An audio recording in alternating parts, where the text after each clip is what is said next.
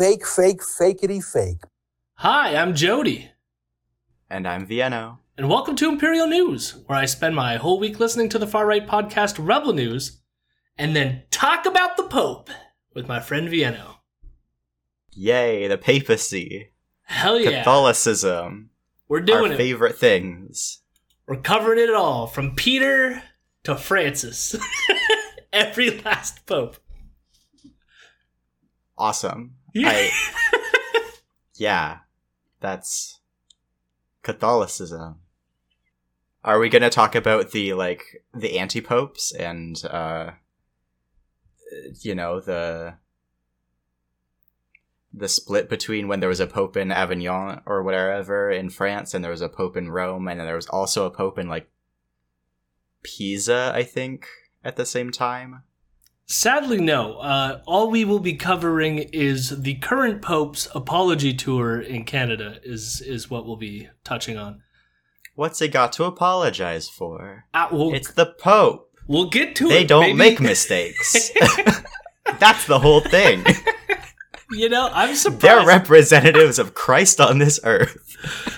Now that you're doing it now, I'm surprised they didn't make that argument. If I'm being very honest, I'm so surprised that actually didn't come up.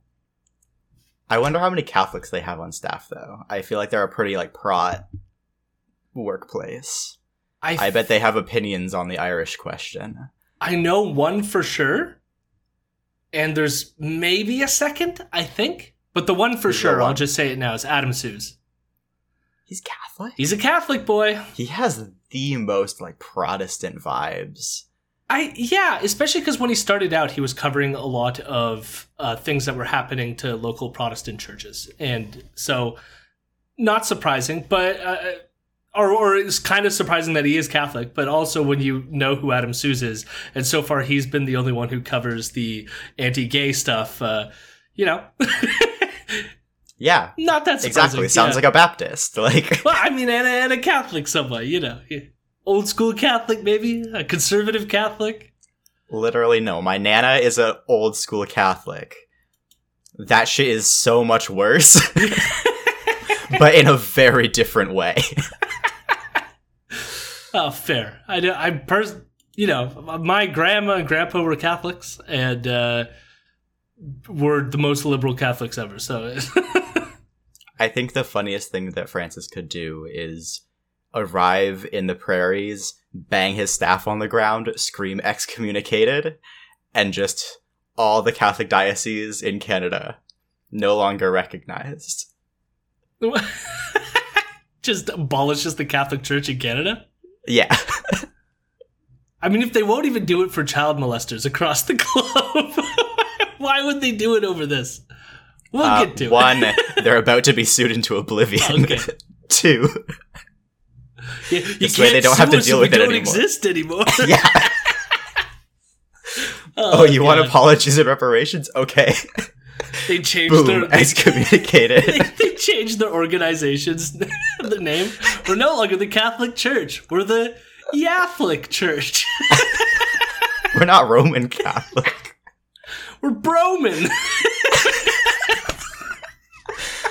This is gonna be a weird episode. Oh, dear Lord. Anyways, we'll get to it in the end. That was on their Friday episode, so we have a bit to go before we get into the Pope nonsense. But this episode's going to be a bit all over the place, but it'll be some fun. I guess I didn't ask, how are you, Vienno? I guess a brief how are we's are in order. It's hot out. I think it's hot out everywhere. I have to turn up my fan off for recording, so that's how I'm feeling right now. It is a hot human summer. Hot human? I realized as I said it sounds like humid, and I had to clarify. But I'm fine. I had a celebration of life for my grandparents who passed away this past year. It was the first time that we could get together to do that since they passed away during COVID, and that was much harder. And it was, nice getting to see my family and friends again, even though it was in a circumstance that's a little sad. But yeah, it was nice. So all in all, good. I did miss the Pride Parade locally, though, but I heard you attended, so I hope it was riveting. It was very busy. I can say that. Like, it was the most well-attended one that I've ever seen by a pretty significant amount. And I wonder if part which of is that nice is, to see. Yeah, and I wonder if part of that too is just that we haven't had one in 2 years, you know? So it's like everyone's like, let's do it. And hopefully in reaction to some of the bullshit that's been going on as a show of solidarity, that would be nice too. Yeah. And and we're going to get to some of the reactionary shit that people are showing solidarity in the face of in a second. So we might as well get right to it. Hello, my rebels. Hello, my rebels. I'm a good boy.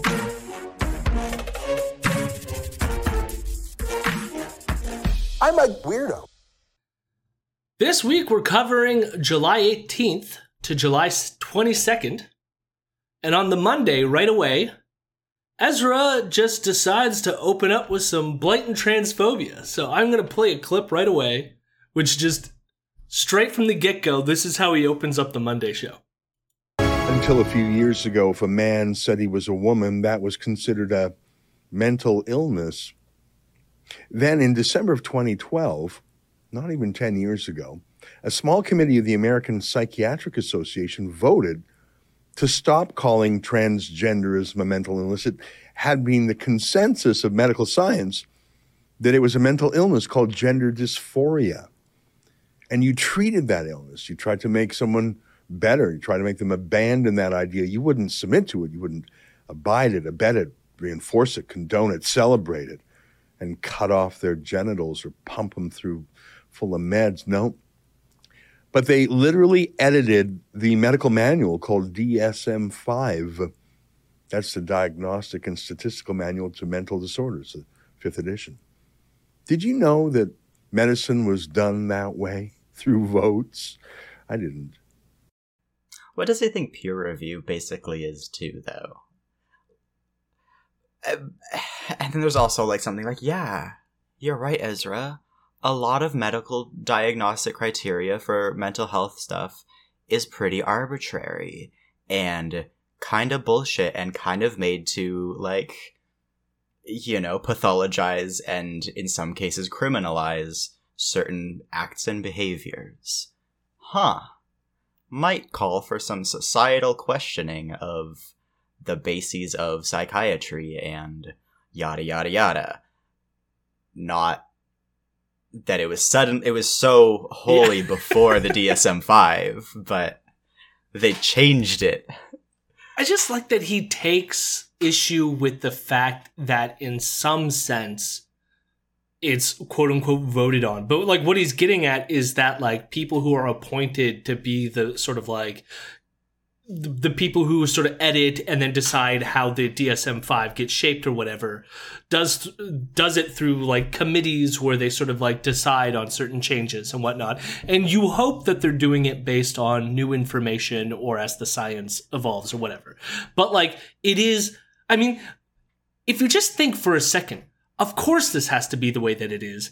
If you're making a book where you're writing things down as the like, this is what we're deciding. Like, how else do you do that if not the group of people deciding this is where we're going to land on this issue?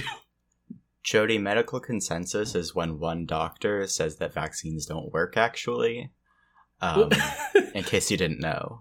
But notice how he even started this by saying that there was a previous medical consensus that, as he puts it, transgenderism was a mental illness.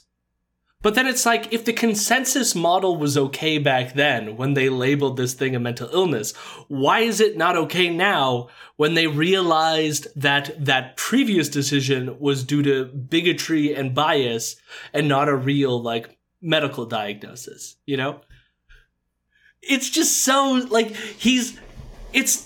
I don't know how to put it, because like you don't want to say in terms of like lawsuits or anything that like he actually thinks this, but he's holding such disparate thoughts in his brain like at the same time that like I'm surprised he doesn't just implode due to cognitive dissonance.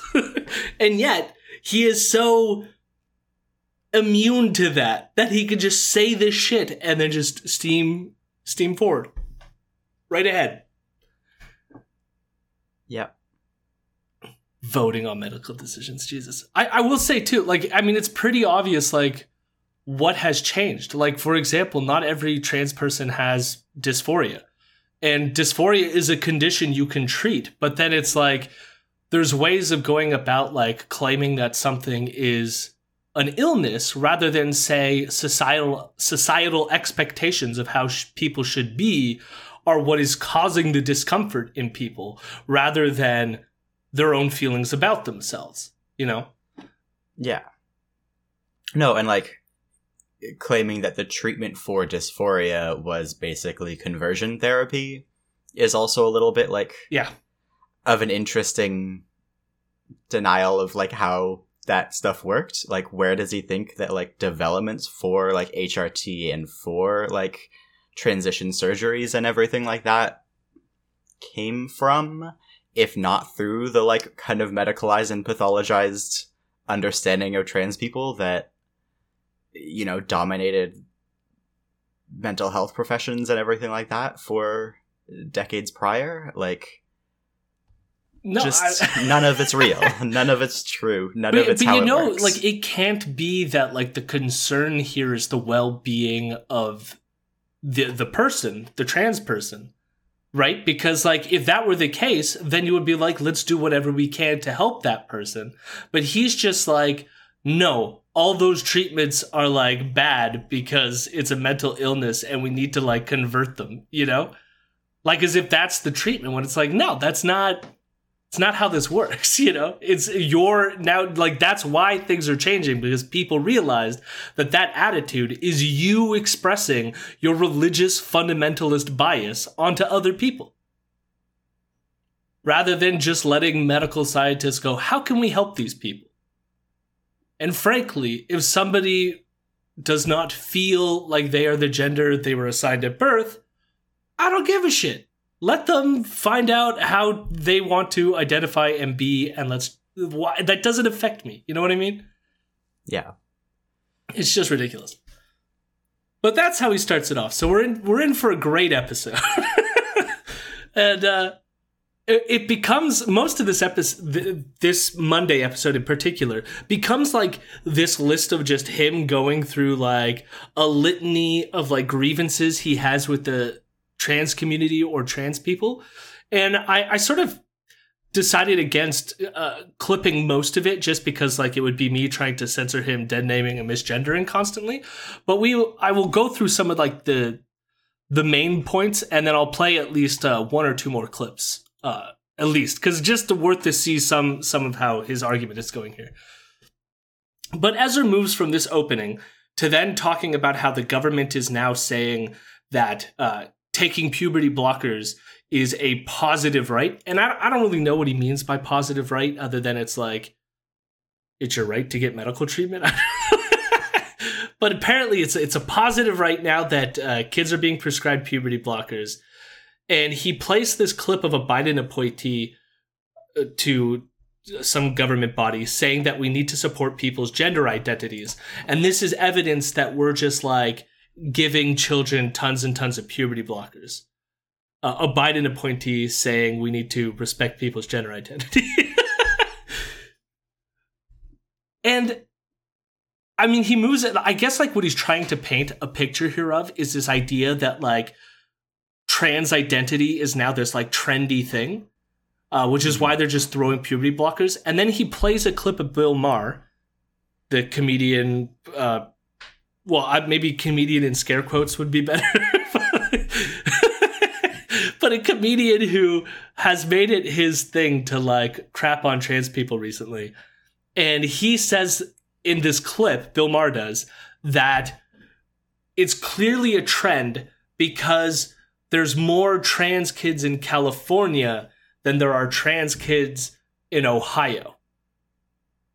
At least that's his claim. I don't know that if it's true, but even if it were true, that doesn't necessarily point to, like, some social contagion trendy thing.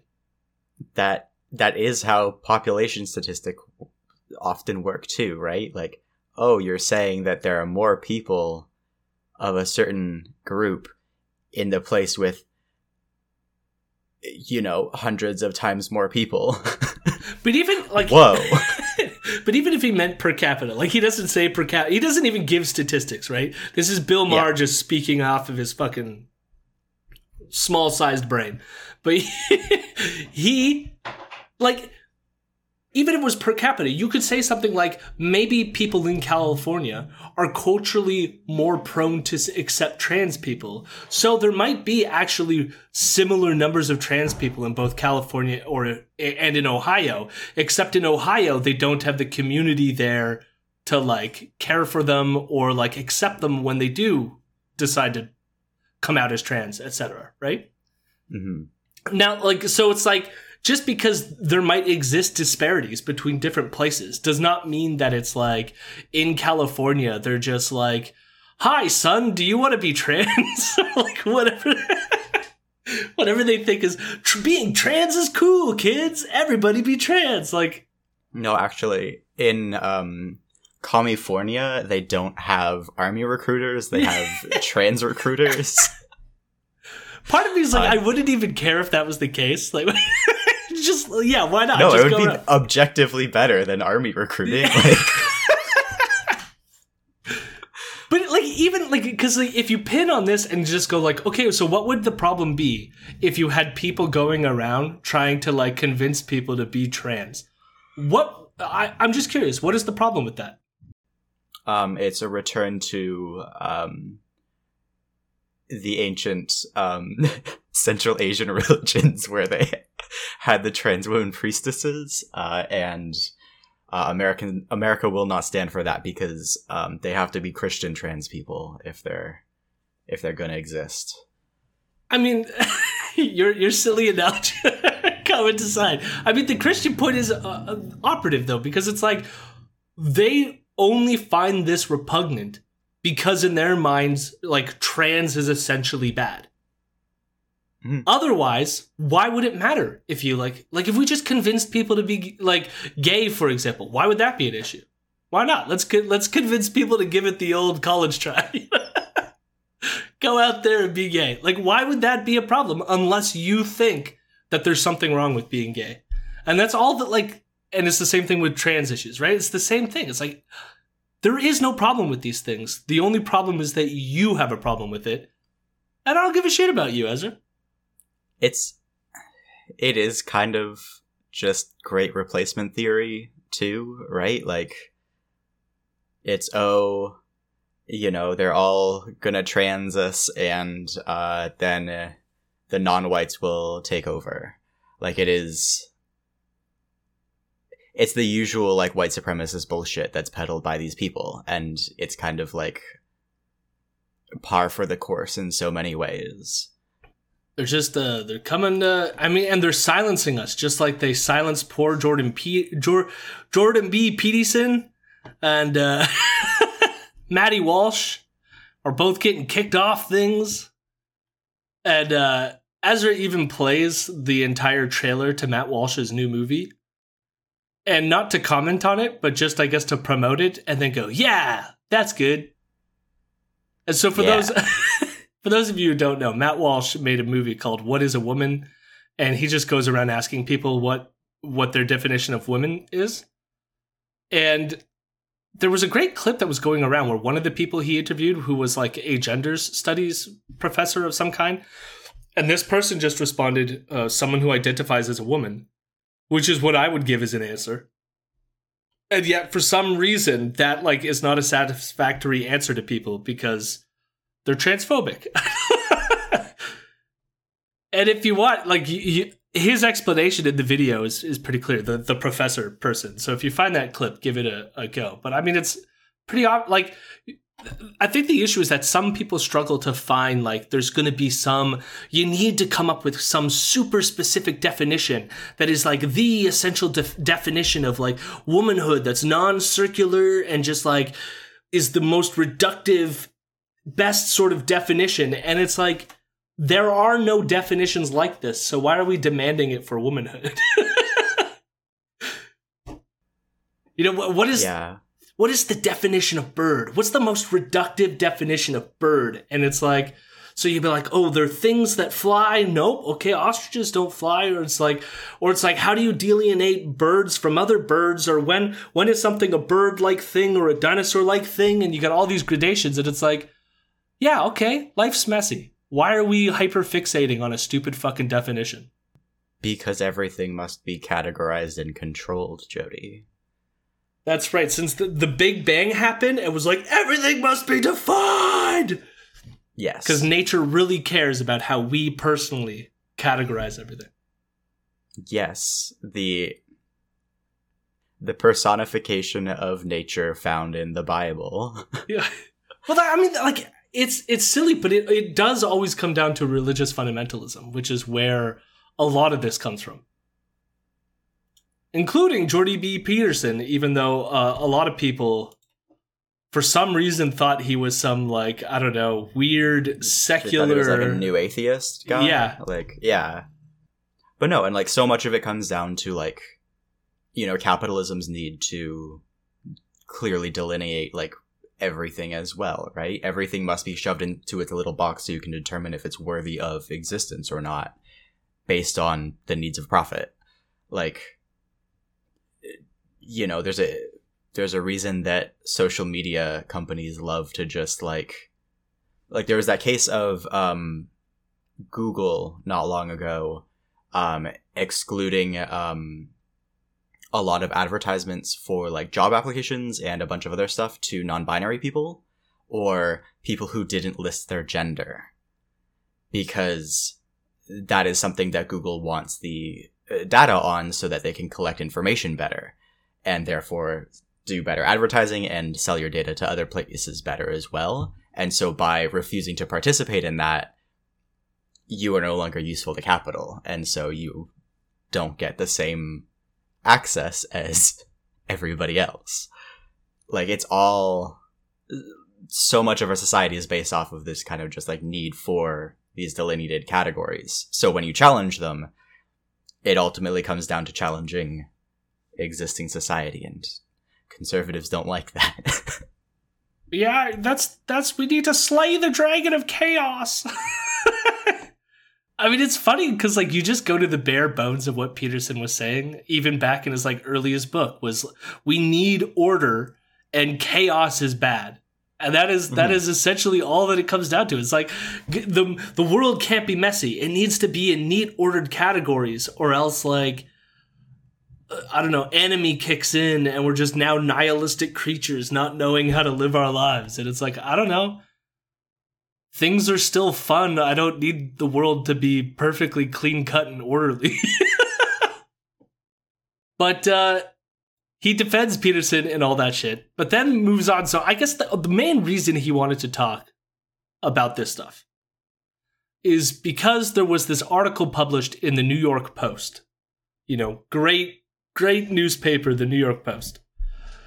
And I'm being sarcastic here. If someone didn't pick up on that, the New York Post sucks. So they published an article that was about a trans woman who was the inmate of a prison in New Jersey who got two other women in the prison pregnant. Now, the thing that kind of fascinates me about this story is that Ezra is talking about it, but at no point does he, I get the vibe that what he's trying to sort of paint is the similar picture, which is that a trans woman in a woman prison means rape, usually. That's usually the sort of lines that they go on, which is why, these evil men pretending to be women get into the women's prison and are now going to do damage or something. The thing is, though, this narrative doesn't accurately apply to this situation, in part because every single party involved in this situation said everything was consensual. The other two parties were also inmates and also said that they consented to what happened. The other thing, too, is oh, you're against sexual violence in prisons. Okay, abolish prisons. it's just such a like stupid argument to go for when you're making it from a pro-prison position still too, because it's like, oh wow, if only we accurately, you know, delineated who goes in what prison, then they would just be enacting sexual violence on themselves or on, you know, people exactly like them or whatever. Like, it's such a like baffling way to look at it, and just like the weirdest thing to focus on in all of this. Well, it gets really messed up too, because and I'll get to a second to why this person in particular is in prison in a second, and their name is Demi. But the other thing that's interesting is Demi filed a complaint about actual sexual harassment that they received from a prison guard, and that process was substantiated, but the person still works at the prison. Meanwhile, they have her in solitary confinement because she consensually impregnated 2 other inmates. And part of that is because in their minds, it's illegal for them to engage in sexual activity while in prison. So she committed a crime by consensually having sex in prison, which is forbidden by law. Yet the person who is actually definitively sexually harassing her and documented so by the prison itself, they're still allowed to work at the prison while she sits in solitary confinement. Like, there's so, like, and Ezra touches on none of this, right? Like, I went down this rabbit hole reading this case. And even, like, Demi's life story is, like, tragic. And, like, I don't know all the ins and outs. But from what I understand is she committed homicide. I think she was eventually convicted for manslaughter because she murdered her foster father when she was 16. And she admits now that her foster father didn't do anything wrong, but she had sort of like blamed him for the other abuse that she was receiving at the time while in foster care. And so it's just a really tragic story. From what I understand, she's trying to turn her life around.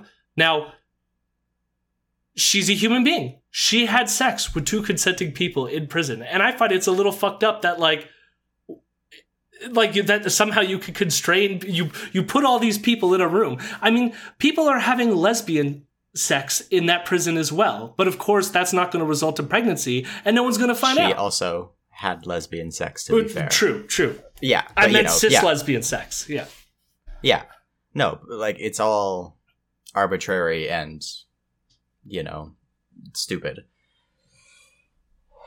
That's the prison system. And Ezra would never cover this if this person, or if, like, you know, 2 cis lesbian women in prison were caught having consensual sex. Ezra would never cover that because it wouldn't matter, you know? I mean, he also wouldn't cover it if it were a prison guard who had impregnated 2 inmates. Like, it's, you know, the structures of power are not the ones that are being analyzed here. It's purely for transphobia.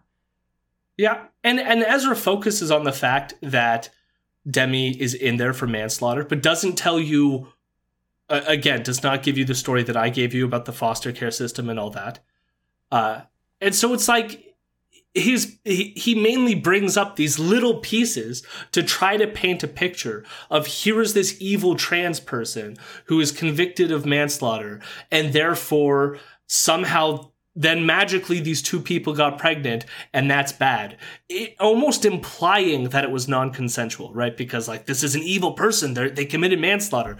Now, the words don't come out of his mouth, but, like, what other implication are you supposed to get from that? Other than this is clearly, like, people who are the victims of this, like, trans predator in prison, you know? Yeah.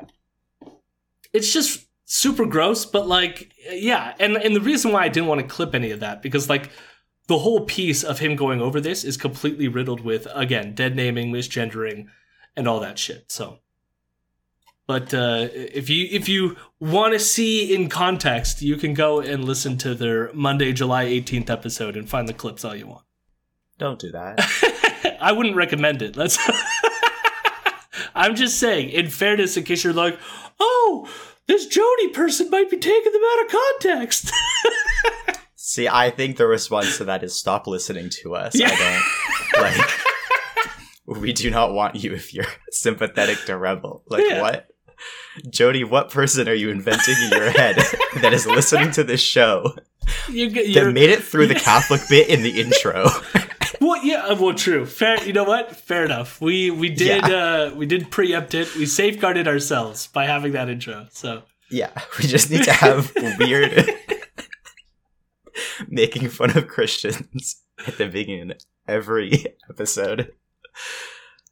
Anyways, so Ezra then lists another example of a problem he perceives with trans people, and this so there is some dead naming in this. I might blank it out when I get to the editing stage, but this is just embarrassing for this being a problem with trans people. So let me just play the clip. This isn't about equality anymore, is it? It wasn't for a very long time. How does it work, though, when everyone starts calling men women? I mean, what if describing someone as they actually are is important? Like this, just for one quick example. News release. Missing woman, Ryerson Avenue and Bathurst Street area, Isabella DeGrasse, 27. So if you actually wanted to find this person, who seems to be called Isabella DeGrasse, if this person is missing and you want to tell the public who to look for, why would you say missing woman? That is, if you're actually trying to find them, as opposed to show how exquisitely politically correct you are. You got a full beard. Now, this person says he's a woman. He's obviously not. He might say he's a woman. He might even think he's a woman, believe it, but he's not a woman. And if you're trying to find this person, you probably shouldn't say it either. I'm no scientist, but I know that. What? Well, you know, like... doesn't give a descriptor beyond woman. So, you know, and presumably there was a picture, considering he talked about a beard. How? What more do you need? You have a name. You have what they look like. How do you find anyone with just a gender description? Yeah. The missing person is a woman. Okay, how the hell do I find them? What do they look like? Jody, I'm just going to ask 50% of every person that I know.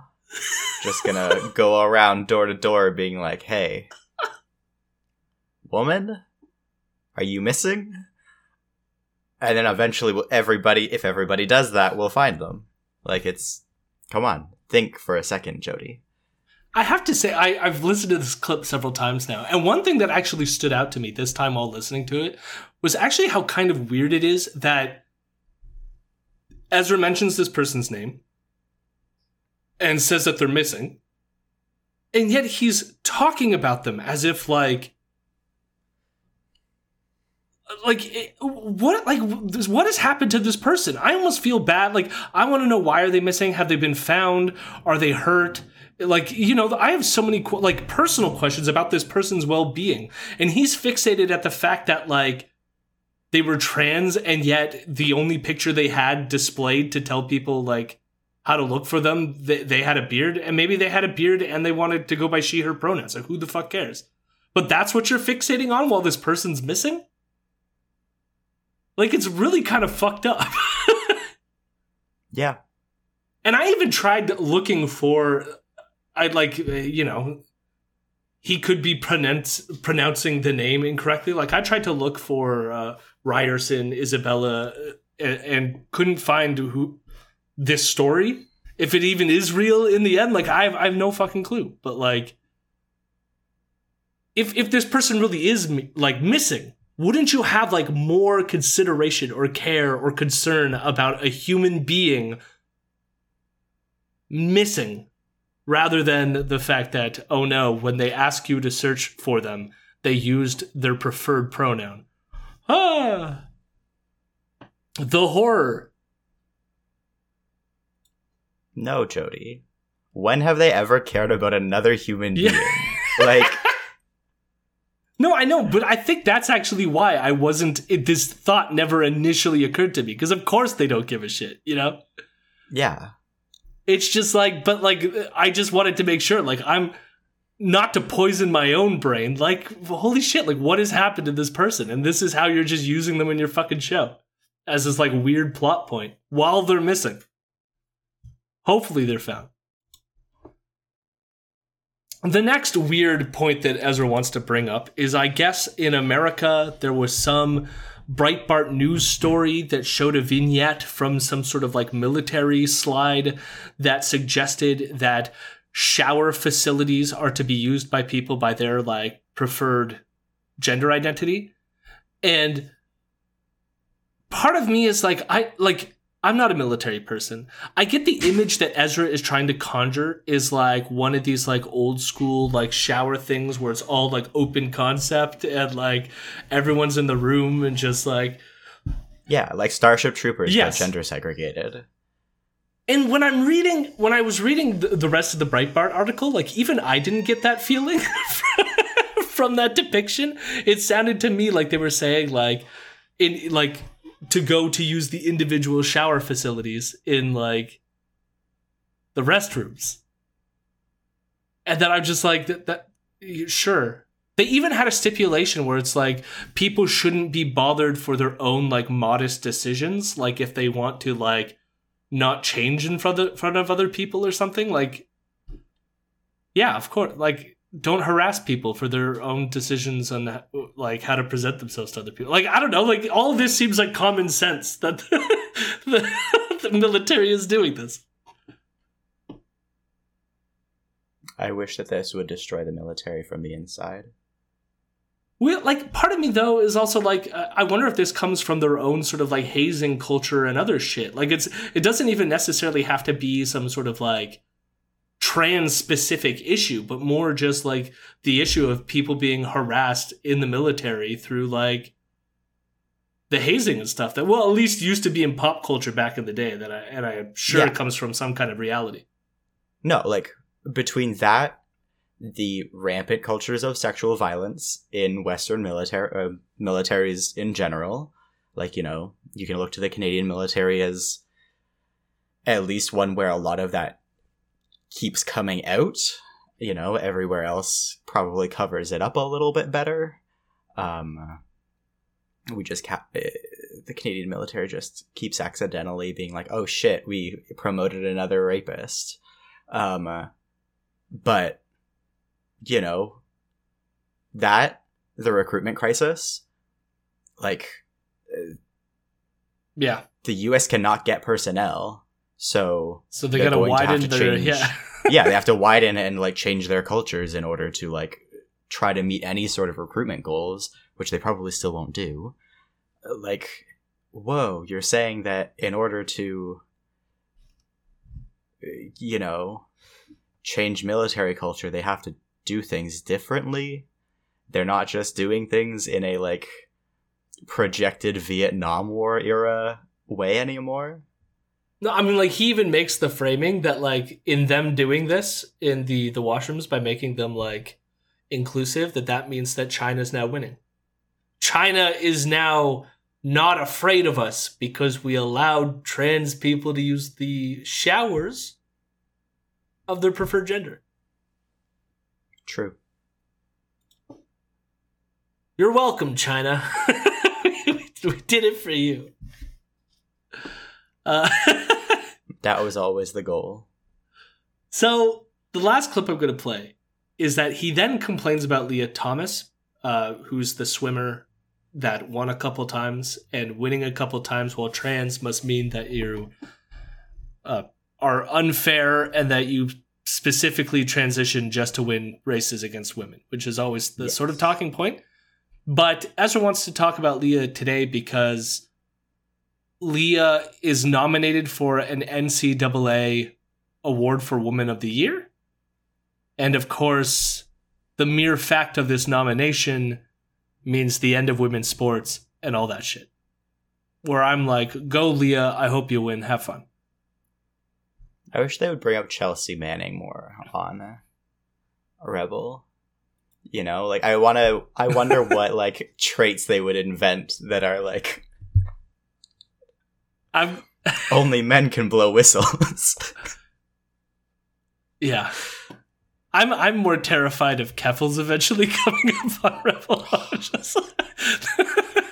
That seems more likely to me. Yeah. I mean, you know, she already has interactions with Ian Miles Chong, who does and write Lauren for Southern, Rebel. yeah. Although Lauren Southern and Rebel had a falling out or whatever, but they're vaguely associated still. Yeah.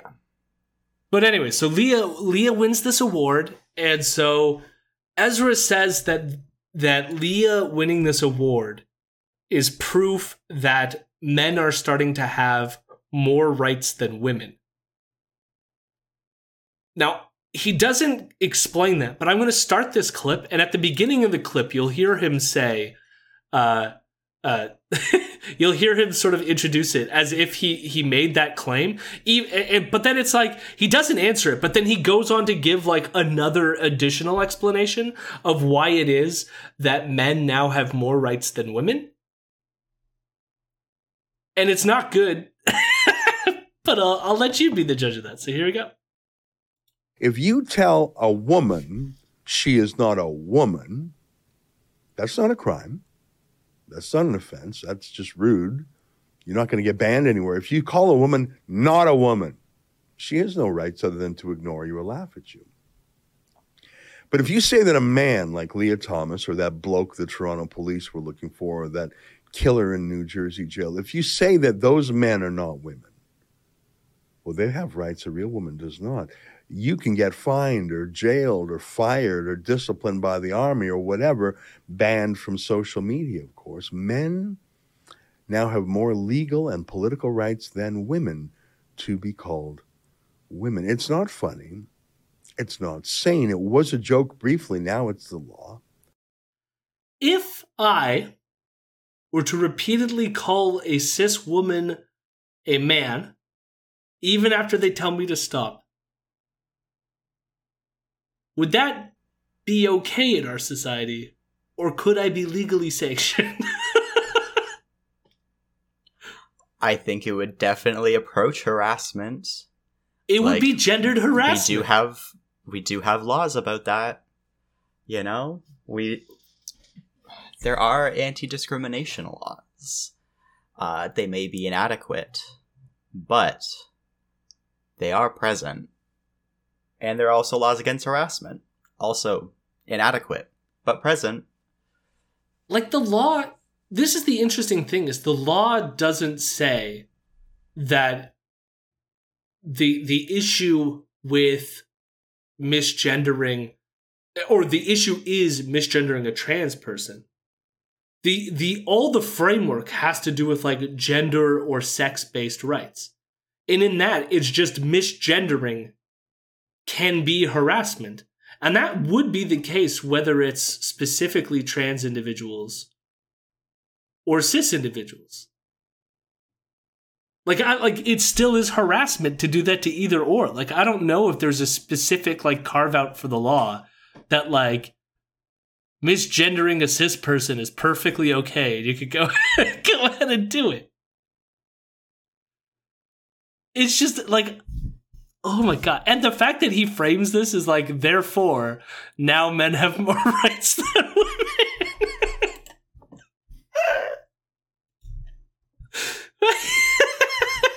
God damn it.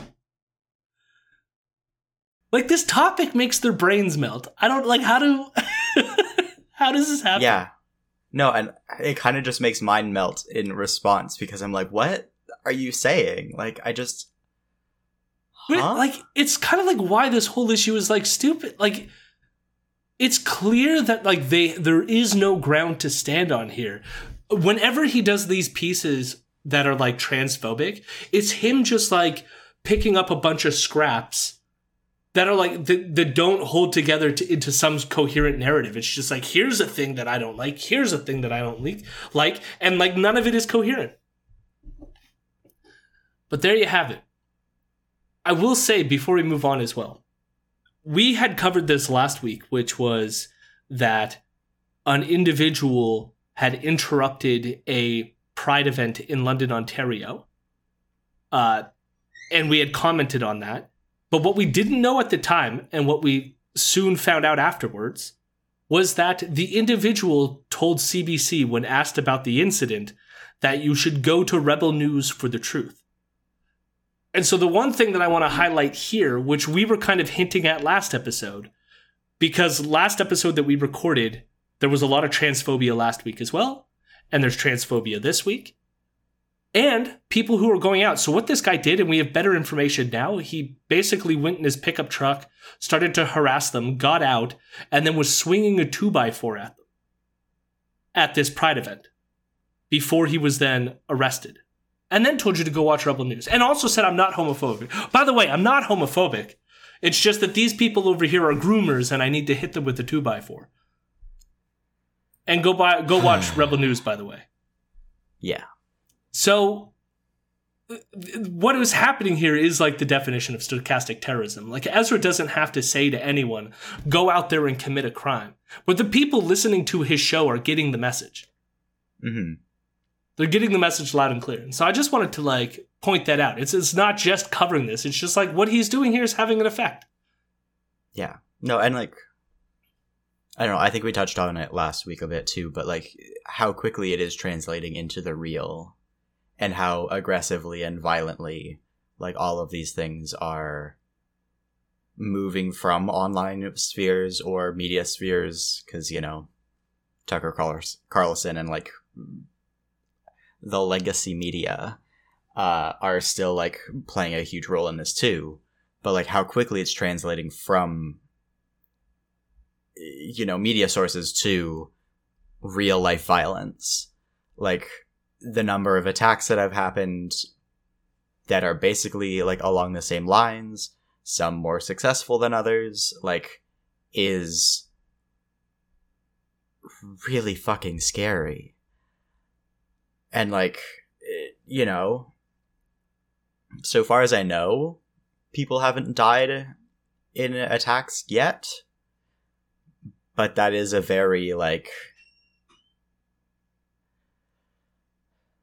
it's coming, you know? It's a real possibility. I mean, that's the, you know, and thankfully, like the incident here, was it like, you know, it was only with the 2x4 and like no one was seriously hurt, you know, but it could be next time. What if like, you know, in America, the guy didn't have a 2x4 in his truck, but he had a gun. Mm-hmm. And he was just in the right mood, you know? So it's, yeah, this is part of why it's like, I think it's important to know what people are being fed constantly. And people who subsist on a diet of this, like this whole, so far, all of like the points that we've talked about of what Ezra covered on his show in just one day is just one transphobic thing after another about how they're like trying to indoctrinate kids, feed them all these like puberty blockers, and they're trying to change what it means to, and like they're taking rights away from women, and they're giving like, he's putting this all out there, and then people are listening to it and reacting to it. And it's not good. Nope. So, yeah. Just thought that it's worth highlighting before we move on to the rest of the show, which is going to be, I mean, we are going to eventually get to some genocide denial, so it doesn't necessarily go uphill, but, you know. It never gets better. So at the end of this episode, so we finish with the transphobia, we then get to the interview segment, and it's with his reporter, Lincoln Jay, who was with Louis Brackpool, their other employee, and they're over in the Netherlands talking about these farm protests. We've already covered the ins and outs, and so we won't necessarily go over that again. You can just listen to our past 2 episodes about what's happening in the Netherlands. However, Lincoln wants to talk about why this is going to be bad, that farmers might lose some of their land. So, like, the little bit of details before going into this. Part of what the Dutch government is doing is they want to reduce the amount of farmland that certain ranchers have because they want to cut back on nitrogen pollution, which is damaging their country's environment, but also the rest of the world's. So here's why Lincoln thinks this is going to be bad. One of the questions I ask is, what do the farmers do if they are out of business, if these new environmental policies wipe them out? What do they do? Because it's not just about money for them, right? It's a way of life. They don't know anything different. So to my surprise, a lot of the people here in Amsterdam actually understood that, but there's definitely people, as you will see in the video, that just think, do something else, find another job. We spoke to somebody that was an IT guy, and he said, yeah, that's what I do. They can get into IT. I just don't think that they totally understand the way of life for the farmers. And the fact of the matter is that I've mentioned it before, these farmers, a lot of them, it's been in their bloodline. The land has been in their bloodline. The work has been in their bloodline for generations. And now the government basically just wants them to give it up. Yeah. So it's so easy for some people to say, yeah, just find something else to do, but it's just simply not the case. Farming's in their bloodlines. I do have sympathy for that. It is, this is kind of the classic primary accumulation type shit, right? Where it's you throw people off of the land and into the cities and force them to engage in wage labor. And it is a major cultural adjustment and all of these sorts of things. And it fucking sucks. But maybe reduce the size of your farms and, find ways of doing things that aren't these huge agribusinesses and those kinds of things, rather than be reliant on over fertilizing forever. There are ways of moving to different ways of existing that aren't either abandoning farming. And if you're talking about farming being in your family for generations, chemical fertilizers have only existed for around a century. Do what your fucking ancestors did then. There are, I don't know, it's difficult, right? It sucks, but it's also just the way you're going about it also sucks. No, I agree with you in that, if someone has been doing a job their whole life, it's hard for anyone in a position like that to somehow just uproot themselves and do something else when they've been used to doing something for such a long time. It's not impossible, but I can understand the sort of in a perfect world why there would still be resistance to that, Yeah. But then it's just the way that they always talk about this, and it's to me the fascinating part that it's always about careers that are going away due to climate change. You never hear this when it comes to factories closing and moving away. I was just thinking about right? that It's too, not yeah. Their cereal making manufacturing is in their bloodlines, so factory work is in my bloodlines, yeah. Jody.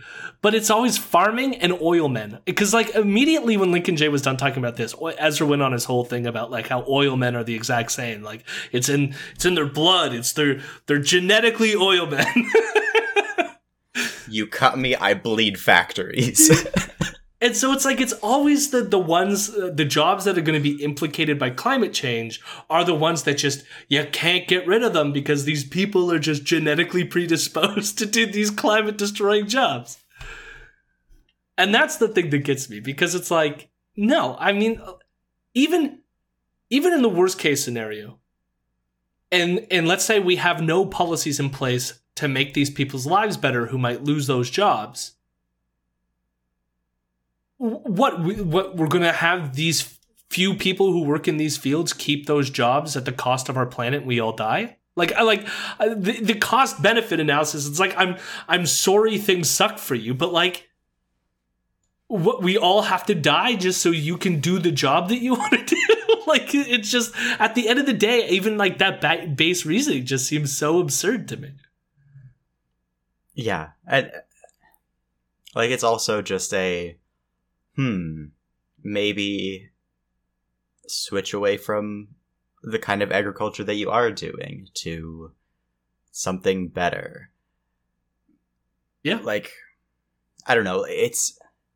You can see similar arguments with ending migrant labor or like the reliance on migrant labor for like agriculture in North America. You know, if we were to just like be chill in the cities and like send people out into the countryside to do the harvesting and then come back, like, one, we wouldn't be relying on this kind of like exploited underclass that has no rights and, you know, is left to die whenever there's anything going wrong. Like, you know, the arguments would be about like, oh, we're going to be getting rid of jobs, or, oh, you're going to be increasing costs for farmers, or, and, you know, farmers meaning landowners, right? Because that's always who they mean, is people who own huge amounts of land and, you know, claim the profits from other people doing the actual work. Like, well, that's what I was going to say. It's probably not the people who own the farms that are going to be like losing out here. It's the people employed to do the picking or the, you know, maintenance of the cattle and whatnot. Yeah. But, yep, they're just, it's in their bloodlines. It's once, you know, 300 years ago, someone was working on cattle, and then just through acquired characteristics like Lamarckian evolution, their ancestors just had to be cattle ranchers afterwards. No change. It's in the bloodlines now. Yeah, you touch a cow once, you become brothers with the cow, and you pass on that brotherhood to all of your children. Yep. That's why Stephen Harper gets to wear a cowboy hat. Yeah. Transit empowers the cowboys? Yeah. Hell yeah. Yeah. So, the last thing I want to play from this is Lincoln and Ezra then start to talk about the, you know, World Economic Forum conspiracy stuff, and how I guess the World Economic Forum is going to do something similar in Canada that they're doing in the Netherlands, apparently. And Lincoln says they're going to justify what they're going to do based on the climate crisis, which arguably is what they're kind of doing in the Netherlands as well. And this is how Lincoln then addresses whether there's in fact a climate crisis. People are worried that this is going to come to their country. You know, I know Canadians are worried that Justin Trudeau is going to follow these exact same policies and implement them in Canada. And the government justifies it as they're fighting climate change. It's the right thing to do. But who knows if that's the case? I think it's just an excuse to do whatever they want to do and follow through with whatever agendas they have. Yeah. And it's very, very strange to see the similarities between Mark Rutte and Justin Trudeau. But like you said, they're young global leaders with the World Economic Forum. I think all the writing's on the wall. You know, it could be due to climate, but who knows?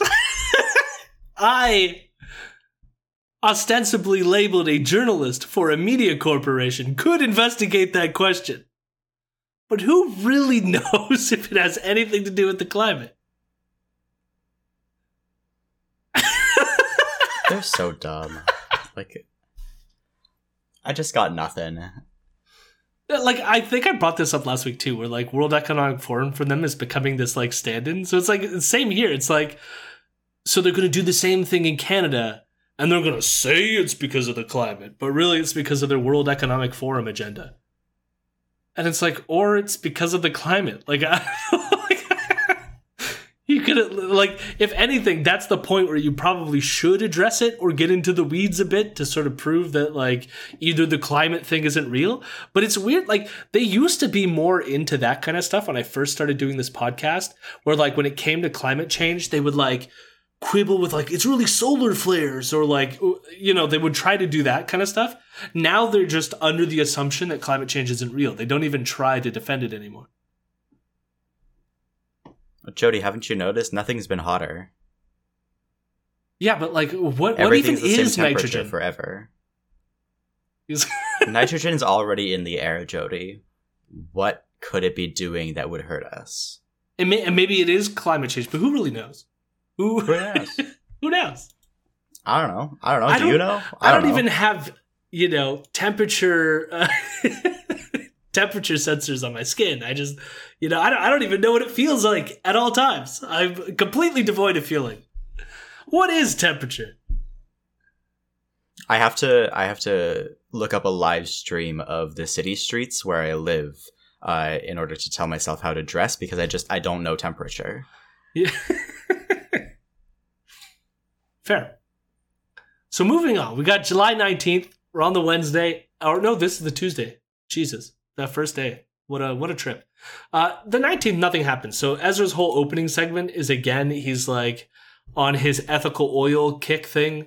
And the argument is we shouldn't be getting our oil from Russia. We need to get it from the tar sands. Cool. I don't really care. Moving on. Then for the interview segment, they have on this guy named Franco Terrazzano, who is, again, the Canadian Taxpayer Federation dude. And I hate his segments. He says absolutely nothing every time he's on. It's just basically, did you know, Ezra, that taxes are bad? And it's like, and then he'd be like, oh, yes, Franco, I agree. Taxes are bad. Great conversation. This time it's about how gas taxes are the things that are like ruining everything. So the fact that we tax gas is just, it's cause for inflation. It's cause for everything. Everything that's wrong is because of gas taxes. And I just want to say, it's something worth pointing out, which is that they always go on and on about the World Economic Forum conspiracy, et cetera, which like, the threads connecting it to like everyone else are always so like tenuous and like thin, mainly because it seems to be some sort of like TED Talk-esque organization where people just discuss like global policy. However, it is worth noting that the Atlas Network is what is one of the biggest funders for the Taxpayer Federation. And the Atlas Network primarily gets its funding from ExxonMobil and the Koch brothers.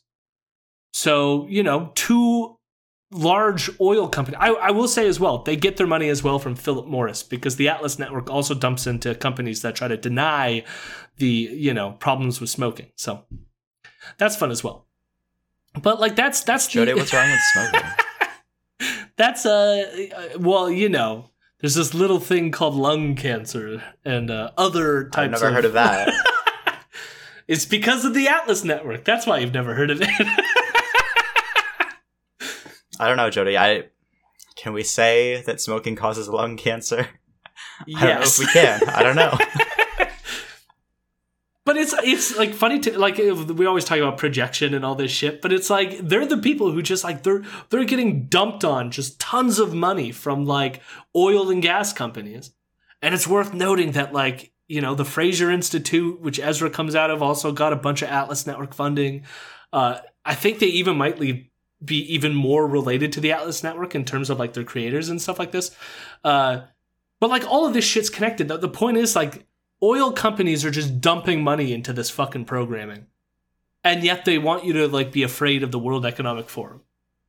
But trust them. When they come to about climate change stuff. Ezra knows what he's talking about. It's clearly not bias. It's not like, you know, oil companies have ever invested in anything he's ever done. I want Ezra to start smoking. Yep. I want Ezra to start being sponsored by cigarette companies. Oh my god. Camel Joe, baby, Camel Joe. Joe Camel. Why do they make smoking illegal for kids? Well, I've never heard him talk about vaping ever. Like that's a huge topic about whether or not there's health issues there, and like the extent to which the tobacco industry is again doing similar moves where they're trying to cover shit up or whatever. But that's never come up on his show, no? See, I want him to do one of those like when he gets like, you know, when he gets mad and like really raises his voice and like tries to be really dramatic. I want him to do that about how kids should be able to vape. Like, Vape Nation. Yeah. Oh my god. So that was July 19th. We're now on to the Wednesday, which was July 20th, and Ezra talks about the media covering a Trudeau press tour, and he's mad because the media is so light and easy on Trudeau, and it's like he's just touring and being a politician by shaking people's hands. And like there's like one CBC story he focuses on where the reporter talks about like the interaction Trudeau had while purchasing like a bag of cherries, and like Ezra's like, oh my God, like how dare the media cover this story? The media in the past would never do stuff like this. And I'm like, if you read like old timey news stories about politicians, they covered this shit. This is just the tabloid way that people cover like world leaders. Like, whatever. But apparently it's evil. It's terrible. How dare they? How dare they? How dare they? So that was that. And again, what am I supposed to say to that other than I don't care? He then has on. He got a shitty haircut though. He does mention the shitty haircut, but like briefly. He does mention it. Does he call it a shitty haircut? Does he express his opinion on the haircut? I think what he said was he thinks that the barber might have been a conservative.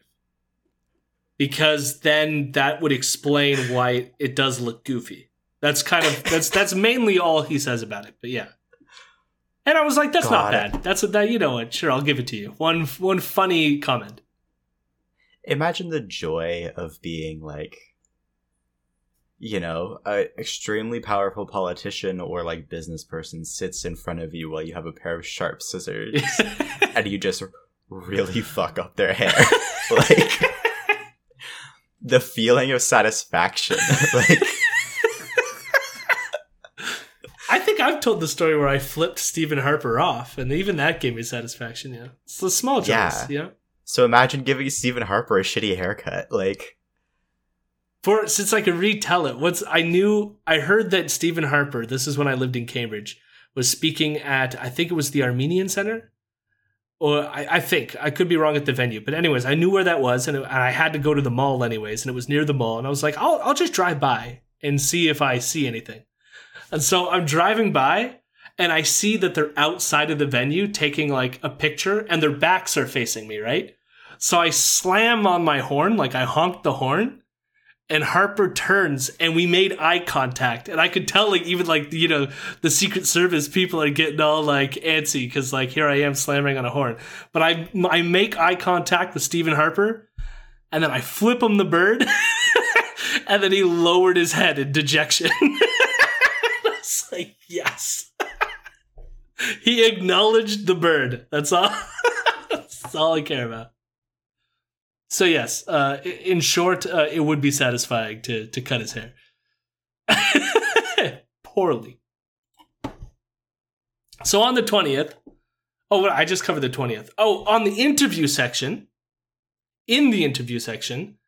Ezra then talks with Joel Pollak, and Joel Pollak has not been on in a while. He used to be quite a frequent guest. I guess he's been busy or something. I don't know. But either way, he's back on, and they talk about absolutely nothing. I think the majority of what they talked about was how Joe Biden is like losing in the polls and how great Joe Manchin is. And they say that Joe Biden is losing in the polls because he's like pro-socialist. When I'm like, it has probably more to do with the fact that he seems absent, like he's not doing very much. That's it. But they make it sound as well that like this means that the Republicans are losing or like going to win big or whatever. But like the polling is actually really weird on this. Biden's approval rating is super low, but like Republicans are polling low as well, in part because of the overturning of Roe v. Wade, but also because of the January 6 hearings, or at least starting to shake people up a little bit. So, you know, it's not looking good for either parties in this in this moment. It's time for the Greens, baby. Oh my God. The only other thing that they talked about was there's this clip that was circulating of Joe Biden speaking, and it sounded like he said he had cancer. And everyone was like, oh my God, does he have cancer? When like he clarified almost immediately afterwards that what he meant was like he had previously had cancer. And in the context of the clip, it kind of makes sense. He once had a skin cancer of some kind that he got removed. It was like an easy thing to treat or whatever. But that's all he was commenting on. So they spend an inordinate amount of time with this episode speculating about whether Joe Biden currently has cancer. And spoiler alert, he does not. Or does he? Dun dun dun. Dun dun dun. So then we get the July 21st episode, and Sheila Gunn Reid is guest hosting. And this is because I'll just bring it up now. I guess Ezra was covering the Arthur Pawlowski trial, which was like an appeal. It was in the appeal courts, and the judges they overturned some of the stuff they got charged for. And I'm guessing we're going to have to cover a bit of that next week. But that is where Ezra is in this moment. I was already starting to try to read to understand why it was overturned, and it seemed more of a technicality than anything. And so it looks confusing. But if it comes up next week, we'll get into it. But either way, some of the fines and stuff, they got their money back, or they don't have to pay them because they scrapped it from the record or whatever because of technicality bullshit. So. But anyways, so for the next 2 episodes, Ezra's not here. Sheila is going to be the host for both of the episodes. And Sheila opens up her first show on Thursday by being angry that Indigo Books will not stock Andrew Lawton's Pro Convoy book. And this is just like China, and how dare Indigo decide not to sell this book, especially when Indigo also sells, did you know they sell Mein Kampf? So I'm also kind of surprised by that, considering how far right Indigo is. They're a very conservative store. And but it's Andrew Lawton. They definitely put worse shit on the shelves, like worse modern stuff. I wonder if they just read it and were like, this is a bad book. I wonder if it's just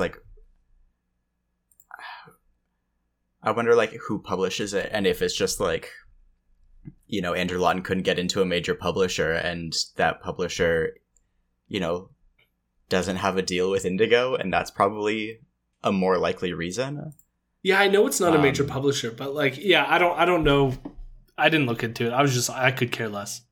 But yes, yeah. Indigo is not carrying it for whatever reason, but apparently it's because of China. We're now China in Canada.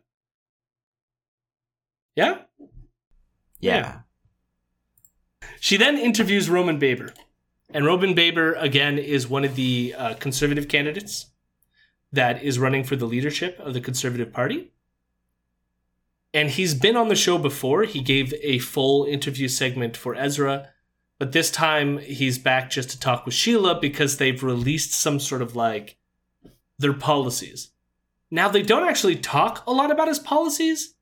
I think the only thing he says is his main policy is that he's going to make Canada no longer a socialist country. And he's going to do it by getting rid of the milk subsidies. Because what makes Canada socialist is that we subsidize milk production. Sorry, his big pitch is... Let's get rid of the milk cartels. Destroying Canada's dairy industry? Yeah, because it's socialist that we subsidize that industry.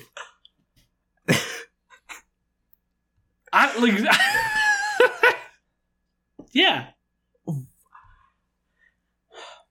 Well, I cannot think of a position that a conservative politician would be less likely to hold than to alienate the fucking dairy industry in this country. But what? They've been at war with a lot of the conservatives criticized Andrew Scheer by by being too close to the dairy cartel, and there was that one thing where Andrew Scheer drank a carton of milk on stage, and they've it's been an ongoing thing. Rebel has been constantly criticizing, so it's not surprising to me that Roman Baber would come on Rebel News to be against the dairy cartel. It's just but I agree with you. It just seems that is not a winning strategy. There's a reason why Andrew Scheer bent the knee and drank the carton of milk. Yeah. It's coming out against wheat subsidies. We need to stop giving money to our grain farmers and our oil companies. Again, he was against... he was against Socialism Canada, and the Socialist Canada is any subsidies. Basically, he didn't mention wheat, but my guess is wheat is next after milk. You know, is we basically got to get rid of anything that we're doing to interfere with the economy in any way. We have to get rid of it because of a free market, baby. That's what we need. We need to rapidly proletarianize the dairy farmers. We need a revolutionary class of milkmen. Milk workers, sorry. Milkers of the world unite. So, there was one other question out of the rest of the interview that just, like, didn't need to be asked and then got really weird. Now, it's also worth just highlighting how Sheila asks the question because I think it'll be relevant for their Friday episode. So I'm just going to play the clip. But this is about the Uyghurs in China. And Sheila asks Roman whether he has any thoughts on this. You touched on the treatment of the Uyghurs in China, and there's some strong overlays between what's happening to the Uyghurs and the residential school system here in Canada that the Liberals speak out against. I think most people disagree with the treatment of Canada's Indigenous people in the residential schools. But right now in China, they are taking Uyghur children, preventing them from speaking their language, practicing their religion, and taking away their Muslim names, basically sending them to these re-education schools for little children while their parents are off in the re-education camp and the forced slave labor camp. And we don't hear Justin Trudeau talking about this at all. He rightfully speaks out against anti-Muslim racism and bigotry in Canada and around the world. He invited the entire world to come to Canada when when President Trump imposed what the left called a Muslim ban with his immigration policy. But we don't hear about this systemic racism and genocide against this Muslim minority in China. Why do you think that is? So we'll pause there, and then we'll get to Roman's response. But I see your shocked face, Fiedo, and I am too blown away by this. In part, for one, they constantly talk about how the Indigenous thing is not a genocide, and yet she compared what's happening to the Uyghurs to the Indigenous people here and called what's happening to the Uyghurs a genocide. That's point number one. That she was like, oh, Justin Trudeau calling out anti-Muslim discrimination is good. And then also, you know, Trudeau has called out the Uyghur stuff a lot, but then brought up the Muslim ban, like, positively still? Well, it didn't sound like it was positive. It was more like she said, oh, but they criticized the Muslim ban, but they can't criticize what's happening to the Uyghurs. So does that mean that, like, it was good to criticize the Muslim ban? Well, because they promoted it on their show. She did say Trump's, like, so-called Muslim ban, like, saying, like, oh, like, it wasn't really like, yeah, okay, yeah, like, you know, still downplayed that part a little bit, or downplayed it just in general, but, like, I'm just so confused about all of this. Like, it's weird. It's coming from they want to so badly highlight this thing that's happening in China to fit their, like, China bad narrative, but it like their fixation on that is coming into conflict with all the other shit that they say. Yeah, it is very weird. Yeah, that was okay. Yeah, it was very. Let's get into the response. It was very inelegant. But yes, I'll tell you right now, you do not know immediately where Roman's going to take this, but he's going to take it here. I think Justin Trudeau is weak and lacks moral principles. This is not the only issue on which he's hypocritical. But to go back to this issue, when every year we use the phrase never again, we should mean the words never again. And I'm very hesitant to make all sorts of historical comparisons. It's something that is very, very sensitive to many folks. But it's for that reason that we need to be open-minded and appreciate what is transpiring in China. And of course, we know that the only religion allowed in China is communism, and so it's not new for them to oppress religious minorities. We know, for instance, the Falun Gong people, the Falun Dafa people, something that I take a considerable interest in, effective practice, a form of meditation with breathing, with yoga techniques and some spiritual enlightenment. And they have been oppressed and jailed since the early 90s in China. They have been used potentially in all sorts of markets around the world that are just unthinkable. Yeah, he didn't touch on the, indigenous stuff, the, Islamophobia within North American society stuff, any of that. He was just like, my brothers in the Falun Gong, my fascist alien racism cult. My alien racism fascism cult. They're suffering. My people are suffering. They're being used in markets around the world for unspeakable things. What? The only thing I can think of what he meant when he said that was the claims that they're used for organ harvesting in China. Yeah. Because otherwise, what the fuck is he saying? They're used in markets for unspeakable things. You're right, Roman. Markets are horrible. And I will say, the evidence about the organ harvesting is all over the place. I lean currently towards it's probably not happening.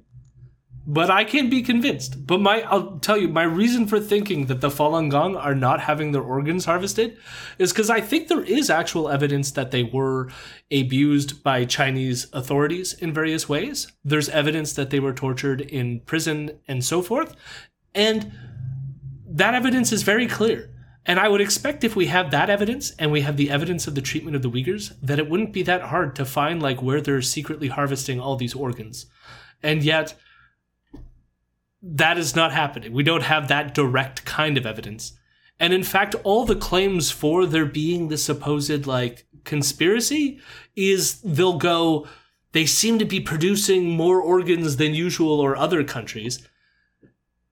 Yet, other people look at other data and come to different conclusions by saying, well, it seems that the Chinese authorities are ordering the proper amount of medicine for the clearly documented number of people who are getting organ transplants, such that it wouldn't, the numbers don't match. So it seems like the documented number of people who are getting organ transplants by the Chinese government, they're making the same amount of medicine to accompany that. So it doesn't make sense that there would be this additional weird spike of organs that are floating around in this market. So anyways, there's other people who have looked at this and the information is mixed. But great that Roman Baber, who is again a COVID conspiracy theorist and against the lockdowns, is also thinking that these people are having their organs harvested. So yeah. Wonderful. And again, I don't think it was justified for what the Chinese government did to some of the people in the Falun Gong, but also Falun Gong sucks. They are a fascist, racist cult that thinks that aliens somehow have something to do with their DNA. So, fun. So I guess don't vote for him. Don't vote for Roman Baber. I don't think anyway. Hear that, conservative listeners? So now we're on Friday, okay? The Pope is on an apology tour to Canada. And Sheila decides to talk to Adam Suze, their Catholic employee, about the Pope coming to Canada to apologize for what happened during the residential school system.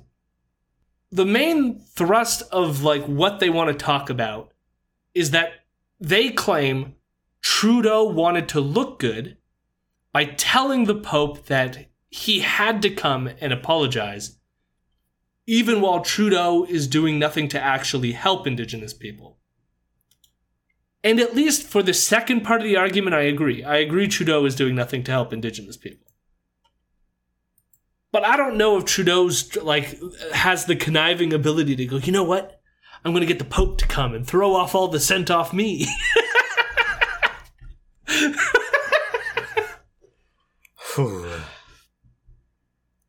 Yeah, I don't know. It's one of those, it's all optics. It's not... None of these leaders are interested in helping anybody. It seems way more likely to me where Trudeau's probably thinking, let's try to calm some of these people down by having the Pope apologize. Yeah. And also, my God. Of the Catholic nations in the world, Canada doesn't break, the top 50 probably, right? Maybe in terms of, per capita income or whatever else. But in terms of, active churchgoers or,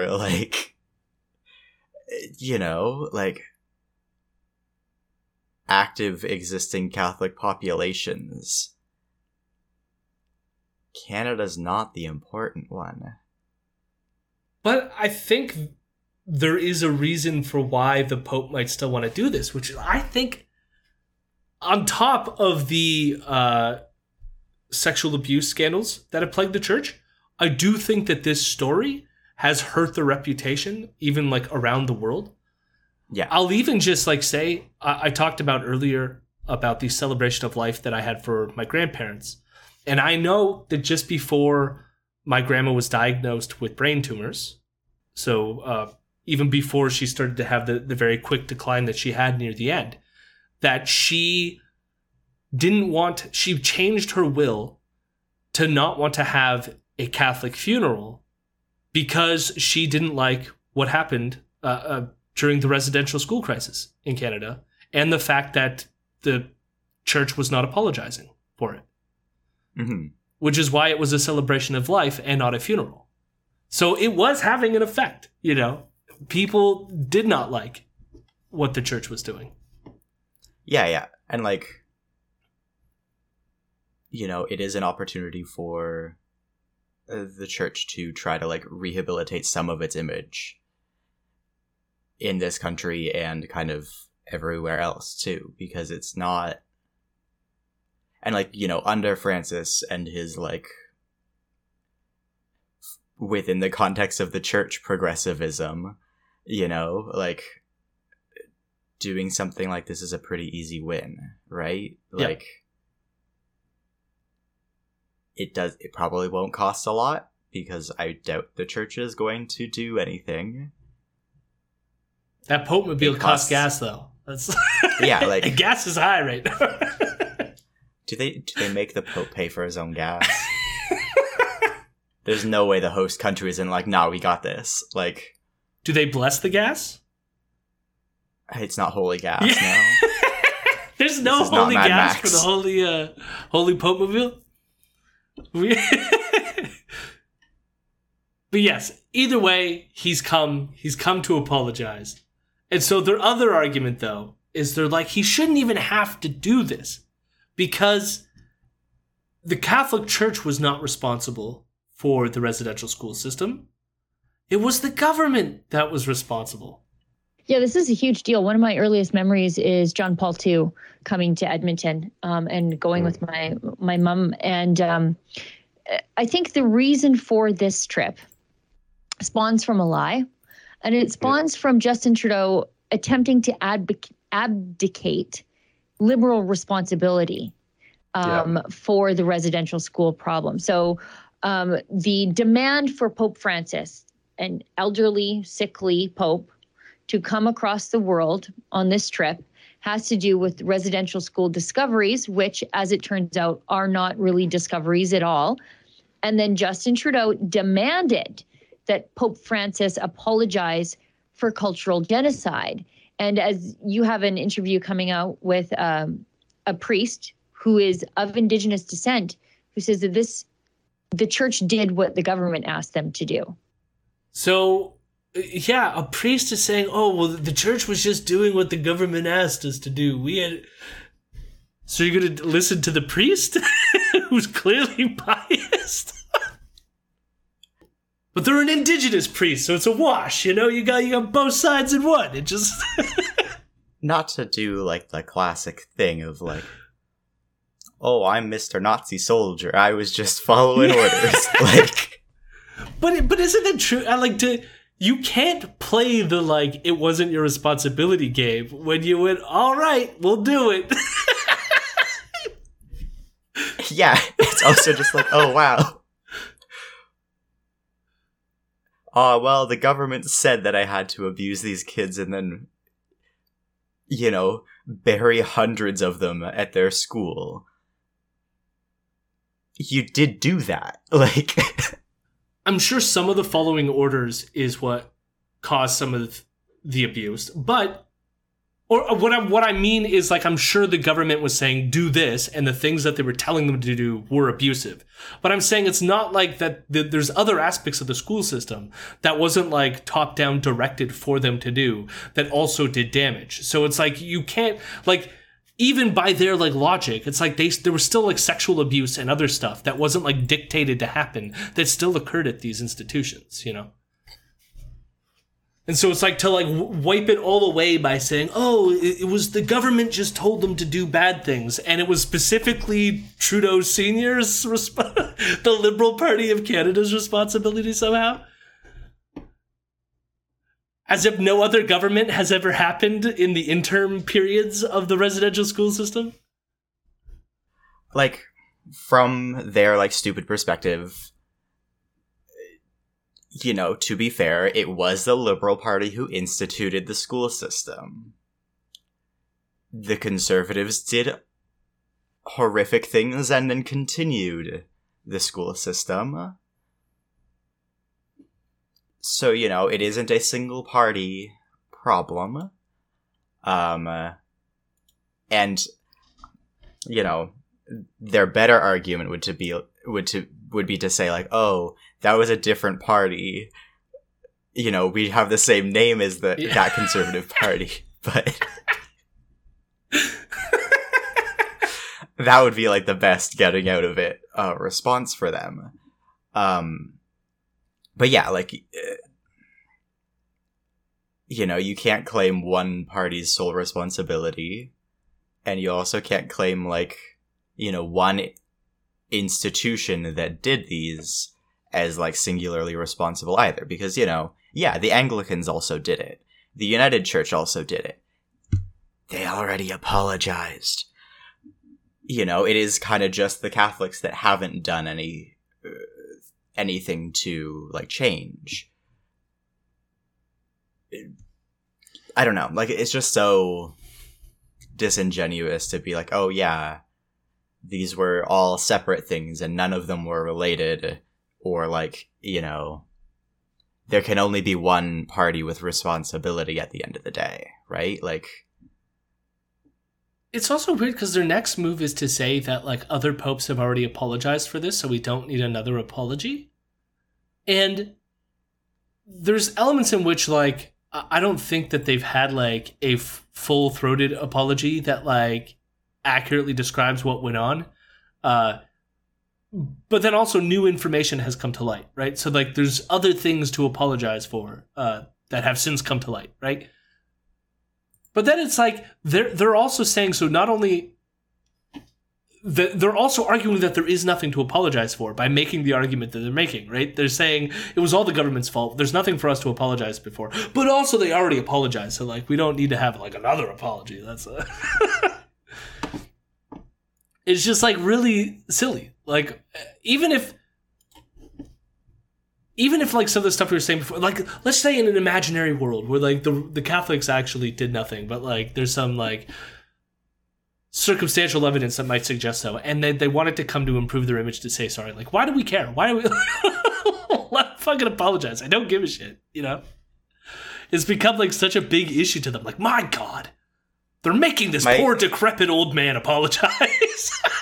That was the funniest thing to me. Like, oh wow, this old, poor, sad Pope. You know, there's never been one older or less healthy, and they're popes, you know, they're so often young and healthy. Yeah. Like, yeah, the last two were the beacons of youthfulness, you know. Just incredible. Yeah. So then we get into the denial phase of things. So I'll just play the most coherent segment. It's very short, of just like a brief statement of the denial. And then it goes on forever, but I'm not going to clip the whole segment, so we'll just talk about it. But like, this is like sort of like the brief statement by Adam Sues of the denial.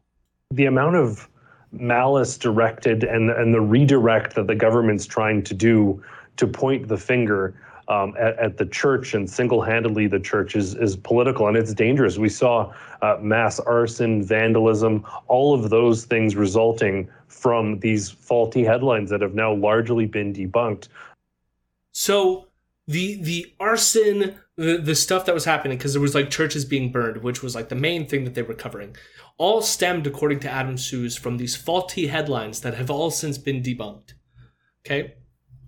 Now, what he goes on to talk about is he gets a little bit clearer. He never does he doesn't fully get specific and specify things, but he mentions that it turns out that one of these sites was actually an apple orchard and not a site at all. Now, what he's referring to there when he mentions that is the initial, the sort of initial in terms of these recent discoveries that have sort of set this whole process going, which was in Kamloops and was under an apple orchard, and it was where they found signals through ground penetrating radar of, I think, 215 bodies, likely of children. Yeah. Now, he doesn't go into any detail for why these things are debunked, and the only place that I could find similar language that these things have been quote-unquote debunked is again from a New York Post article, which takes largely from the work of someone named Tom Flanagan. Now, Tom Flanagan is someone who has been on Rebel before. He's a Fraser Institute person. And I think as I start to describe him, you will remember this, Viano. But Tom openly argues in favor of colonialism. He thinks that it was good, actually, because Western society is superior. He's also worked for the federal government as an expert witness in land claim cases, mostly siding against the indigenous communities. So he's constantly denying all of their land claims. And more recently, I should say, none of those comments about indigenous people got Tom kicked off of media. He was still a host, or not a host, but a frequent contributor to the CBC, especially their Power and Politics show. However, in 2013, he was removed from the CBC and from other places. I think he's on a permanent leave now from his university position at the University of Calgary, because while Adel No More was protesting one of his events, they asked him a question about his statements he had made back in 2009 about child pornography, and he says that he goes, I don't think child pornography is good, but you shouldn't be arrested or charged for looking at it. No, I don't remember this at all. And because of this, he now is sort of ostracized by a lot of mainstream media. However, Rebel News still allows him on the show, and this is clearly where Adam Sues is getting his information for this debunked claim. Now, you would think Tom Flanagan making this case that this has been debunked, you would wonder, what evidence does Tom have? Mm-hmm. He doesn't have any.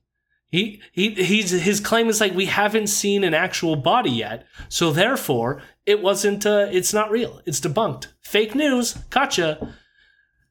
And then it's okay, but we have the ground penetrating radar. Now, my guess is they'll say the ground penetrating radar isn't true. It can have errors. And the it can have errors part is true. However, the equipment they use is pretty robust. You can compare it to other mass graves that have been found, and you can compare the traces, and they look similar. This isn't that hard to conceive that the scientists working on this stuff know what they're doing and can use this technology. But they'll just be like, oh, until we see the bodies. But my guess is even if they saw the bodies, they'd still go on to be like, oh, well, these were people who just died of natural causes, and therefore it's normal and okay for the Catholic Church to just bury these bodies rather than giving them to their family to bury or something, you know. Mm-hmm. They can keep moving the goalposts, and that's always what's going to happen with genocide deniers. None of the information is going to be sufficient for them. They're going to keep moving the goalposts. But none of this has been debunked. Yep. The rest of the episode is all just them going like, there's no evidence that there's this new information. Like, I think earlier we played a clip where Sheila said that it's like, these discoveries aren't even new information. And it's like, no, they're new information.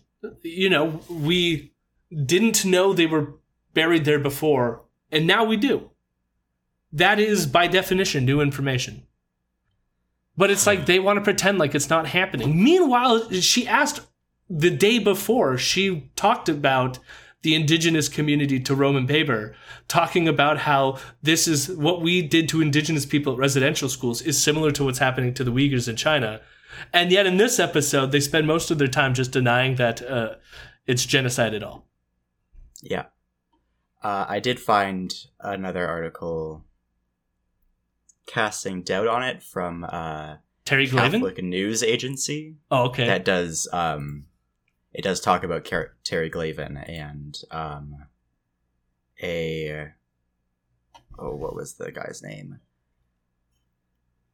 Jacques Rouillard. Oh yeah. Who's professor emeritus in the Department of History at the University of Montreal. So what kind of history does he do? Unknown. Let me tell you, it has nothing to do with indigenous stuff. He is a specialist in the history of workers and union stuff, yes. In syndicalism and unions, yeah, in Quebec. Right. Quebec workers' unions, but he's commenting on ground-penetrating radar, which is not even a historical field, it's an archaeological field. Like, why is he talking about this? You know what I mean? Yeah. It's this industry of, and so Terry Glavin, again, he used the Tom Flanagan and this Renault guy as like the two sources, and they're just like, that's your sources to deny that this is genocide? Just two fucking random idiots, one who's been ideologically biased his whole fucking life, and the other who just seems to be some random historian in Quebec. Yep, sounds about right. Love it. Love it. Thank you, Rebel News, for being such incisive researchers here. So, yeah. Pope it up. You know what? Apologies to the Pope. Because, he's so old and fragile. And, you know when you're old? Saying you're sorry just destroys your well-being. It's like you're in an RPG. It's like -2 health every time you say sorry. I'm just picturing the Pope hitting a pothole, the Pope mobile hitting a pothole, and he just like his bones just shattered in a million pieces. But I thought he was blessed by God. Yep. No, really, I don't care. Fuck the Pope. Unless, if you're a Catholic listener and you made it this far. Elect a new one. Come on. Get out there and vote. Come get your boys.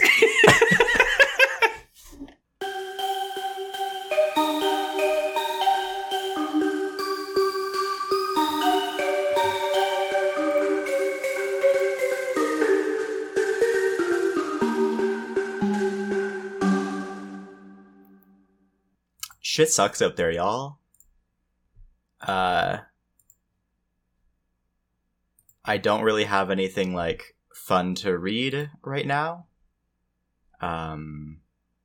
But I do have an article about how the food bank in our city is really struggling with the increased need. and also the donation link to said food bank, because they can buy a lot more food with money than they can with shitty canned beans or whatever. So if you got some spare funds, help people in our city eat, because like I said, shit's rough out there. Yeah. I would say, I'll just mention this just as a nice story. And I told Viano and I had dinner the other night, which was really nice. But I told them the story already. But there's this a bunch of people throughout town. They panhandle on the street corners, and like randomly, I went for a walk the other night, and one of the panhandlers was a woman who had a dog on the corner, and another woman came up and had a suitcase just full of food that she gave this person, and like I just happened to walk by as this was happening. And I was pleasantly surprised that they weren't doing like an Instagram story or like weren't trying to highlight the good that they were doing. And so I was just like, you know what? Some kind, selfless gestures. And so like, nice move to that stranger. And I at least being that person who received the gift and me watching it at least appreciated what they did. So, yeah. So similar, be as cool as that person and donate to your food bank, because they really are struggling. So yeah, that or give homeless people cash. Like, yep. That's it. That's always the easiest and most direct solution to help them. If you aren't engaged in some sort of like encampment struggles or anything yourself, to like make sure that they have places to sleep. Yeah, a new initiative recently started in town, which is really wonderful to see. That is the Forgotten 519, because 519 is our local area code. You know, calling on the city to act better to make sure that people are housed and fed and everything like that. So, you know, if you've got a local org in your city, go join it, go help out, go, like, do your best, because, yeah, things are bad, and they don't seem to be getting better. So, it's only when you are acting in a group that things have the possibility of getting better. But in order for that to happen, you actually have to go out and do shit. So, go do shit, that's it. That's the message. Go do shit. I agree. And, you know, after you've donated some food or cash to other people who need it, and you want to give it to some other people who need it, you can contribute to our Patreon over at patreon.com/Imperial News. If you want to stay informed about what we're doing, you can also find us on Twitter at Imperial News with a Z. We have a Discord set up. We do Twitch streams. We did do Twitch streams. I might start it up again soon.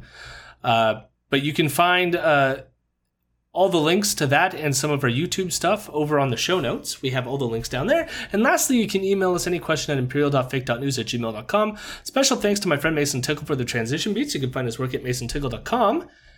And thank you for listening. And Catholicism. You Luthered. No. That's not, that is not better. You're, that is, if anything... Your 95 thesis. Nope. Was it 95? If you think the Catholics were bad to Jews, you do not want to talk to Luther. You're Calvinized. No, that's even. You're just escalating things. You're Homobile get potholed. Come on, help me out, Vienna. United Methodist. That's kind of all I got. Yeah, but really. those names sound boring. You're united in it. Get Quakered. You're Quakered. You're Quakered out. You're Quakered out. You've been oatsed. Albumbia, Albumbia, how lovely are your wheat fields.